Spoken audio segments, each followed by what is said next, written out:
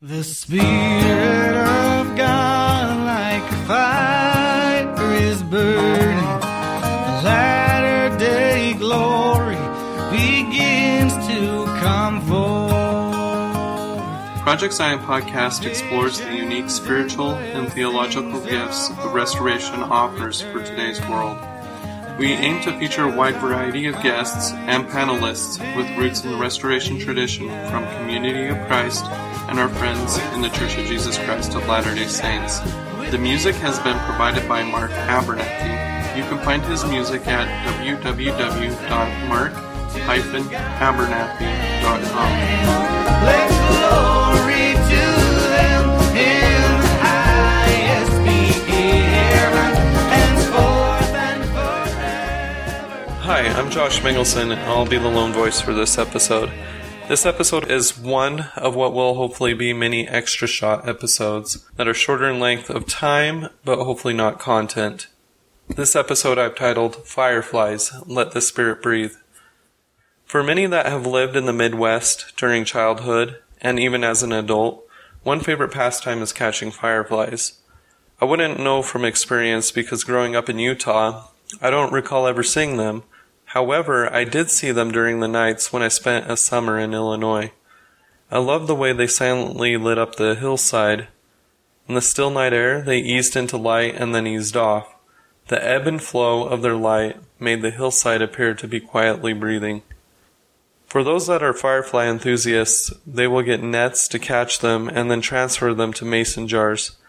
I've read that if you catch enough of them in a single mason jar, the fireflies will provide enough light whereby you could read a book. It got me wondering, if you keep them sealed in a jar, how long would they live?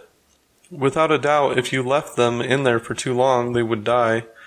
It got me wondering, so I visited a website called firefly.org that promotes releasing them back to nature after you catch them, since in recent years their numbers have been declining. Firefly.org says, once you have a jar of fireflies, don't keep them for longer than a day or two. Let them go, preferably at night because that's when they're most active and able to avoid predators. If you keep them for longer, the fireflies are likely to die.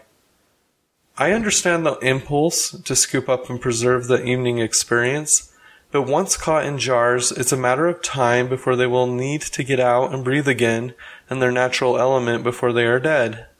The simple nature of the thing is you can't preserve the experience. If you want to keep the experience, you must let it go to relive it. Using fireflies as a metaphor for spirituality, early in the Restoration movement, Joseph Smith and a small flock of followers saw themselves as a once again living church. Joseph dictated Doctrine and Covenants, section 1.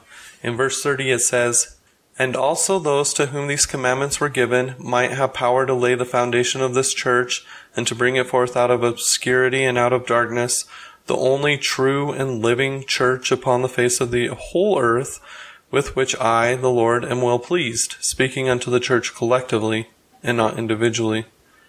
I've seen it explained that the phrase only true and living church is a hendiadys, or a 1 through 2.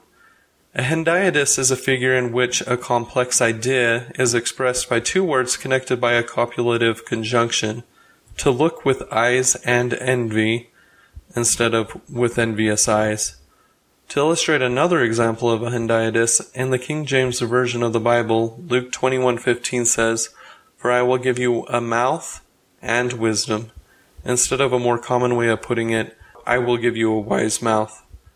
Likewise, as a possible hendiadys, what the one true and living church would be saying is the one truly living church. To defend this as a possible hendiadys, I will say that's the only Restoration scripture that a person might use to try to defend that Joseph's church was or is the one and only true church on the face of the earth. There are other verses that say the term true church in the Book of Mormon, and one other time in the Doctrine and Covenants, and that's it. But not in the context of the one and only true organization with God's stamp of approval, like we saw Joseph himself start defending later in life in his official history. What I think Joseph and others early on saw the Restoration as was that it was the only truly living Christian religion, because in their Restoration beliefs they dared re-enter the divine narrative like those of old. They witnessed spiritual gifts coming back that they felt had been lost from the earth, and they believed that God, like in biblical times, was speaking anew through an ongoing dialogue of revelation. They were living in a time when Scripture was being written. In fact, to take it one step further, I looked it up to see what that lone verse might be responding to, and I found multiple Scripture verses: Jeremiah 10, 1 Thessalonians, the Book of Mormon, and Doctrine and Covenants, that speak of God as the one true and living God. They, the church, by their estimation, was truly living because they were in a collaborative and covenantal relationship with their truly living God. As does most traditions through time, naturally the adherents are overly prone to get comfortable with the way they do things. So things don't evolve fast enough to meet the needs of the up-and-coming generations amidst a changing culture. A once vibrant faith starts to wither in its vitality. Since we're all prone to this, we can ask the questions: are there any instances of this within the Restoration churches? Thinking about it, it has appeared to me that in instances, some of the Restoration traditions, in trying to keep to the early 19th century tradition, have tried to preserve and jar the spirit the early saints lived. One such practice personally, growing up in the Latter-day Saint tradition, for me, and it may not be for you, is known as the Hosanna Shout. For those that may not be overly familiar with the Hosanna Shout, I'll give the Wikipedia definition to provide a better background. It says, in the Latter-day Saint movement, a Hosanna Shout is an organized ritual by a congregation of shouting Hosanna. It was first performed as a ritual in the dedication of the Kirtland Temple, and was a part of the Kirtland Endowment Ceremony. It continues to be practiced by some Latter-day Saint denominations, most notably the Church of Jesus Christ of Latter-day Saints, which practices the ritual at the dedication of each of its temples. The Hosanna Shout is intended to be whole-souled and given to the full limit of one's strength. The congregation stands and in unison shouts 3 times the words, Hosanna, Hosanna, Hosanna, to God and the Lamb, then concludes with Amen, Amen, and Amen.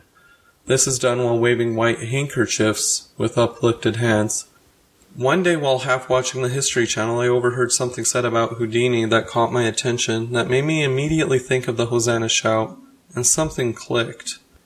Granted, Houdini was performing his handcuff tricks at the turn of the century, but the culture he performed for wasn't entirely removed from the 1830s. One such handcuff trick Houdini performed was in 1904. In that year, the London Daily Mirror newspaper challenged Houdini to escape from special handcuffs that it claimed had taken Nathaniel Hart, a locksmith from Birmingham, 5 years to make. Houdini accepted the challenge for March 17th during a matinee performance at London's Hippodrome Theatre. It was reported that 4,000 people and more than 100 journalists turned out for the much-hyped event. The escape attempt dragged on for over an hour, during which Houdini emerged from his ghost house several times. From the adventurous life of a versatile artist Houdini, it says about this occasion, the band finished a stirring march when, with a great shout of victory, Houdini bounded from the cabinet, holding the shining handcuffs in his hand. Free! A mighty roar of gladness went up. Men waved their hats, shook hands one with the other. Ladies waved their handkerchiefs. And the committee, rushing forward as one man, shouldered Houdini and bore him in triumph around the arena. But the strain had been too much for the handcuffed king, and he sobbed as though his heart would break. It made me realize the Hosanna Shout with handkerchiefs was a natural reaction for the saints, as each had a handkerchief on his or her person in the early 19th century, and not palm leaves like mentioned in the Bible. Now in the Church of Jesus Christ of Latter-day Saints, when a new temple is dedicated, the leaders have to tell everyone to bring a white handkerchief, since no one carries them anymore with the invention of paper toiletries. The ritual now feels a lot more forced, mechanical, and stiff. At least it always has for me. In effort to preserve this tradition by repeating it verbatim through time, in my mind it's no longer a natural reaction to an outpouring of the Spirit the congregants are responding to in the moment. Some of the great struggles with all religions is how do we make this vibrant and meaningful to the younger generations? What do we do to provide experiences that renew us so that we can honestly say, we as a church are truly living? What need we do to keep us anchored in new revelation with our truly living God? How do we enter the divine narrative? In the context of the human continuum of progress, it seems to me that when we ossify ourselves to a literal interpretation of Scripture or a verbatim approach to ritual, we are actually moving backwards instead of forwards, as the greater society around us is learning new truths and gaining new awareness. If we are so stuck with how things have always been interpreted, it can trap us in its own time, becoming a stumbling block, not allowing us to live in the present. If we can't address our modern concerns and what the Spirit is nudging us toward because Scripture has become an insurmountable hurdle, what do? At that rate, Scripture, ritual, or tradition would become calcifying instead of edifying. And I mean our faith in that regard would move us backwards, because if we tried to repeat everything in Scripture, we wouldn't be responding to our contemporary culture, whereas in the context of Scripture, it was contemporary to the culture of those who wrote them. That leads me to ask, what do we have faith in? Do we have faith in the process or the product? I'm projecting that it needs to be faith in the process of a collaborative, ongoing dialogue with God and our community to grant us further insight, and that requires study, work, and perhaps a paradigm shift. In more recent times, Grant McMurray shared a text in the Community of Christ that later became canonized as Doctrine and Covenants, section 162. In verse 2e it says, "Again you are reminded that this community was divinely called into being. The spirit of the restoration is not locked in one moment of time, but is instead the call to every generation to witness to essential truths in its own language and form. Let the Spirit breathe." Let the Spirit breathe. Today is a new era. We face new challenges in our modern world. God is calling you and me to new life. Thank you for your time. We'll sing and we'll shout with the armies of heaven. Hosanna, Hosanna to God. This podcast is sponsored by the Latter-day Seekers team from Community of Christ. The views expressed in this podcast are the opinions of those speaking and do not necessarily represent the views, beliefs, or official stance of Community of Christ or the Latter-day Seekers team.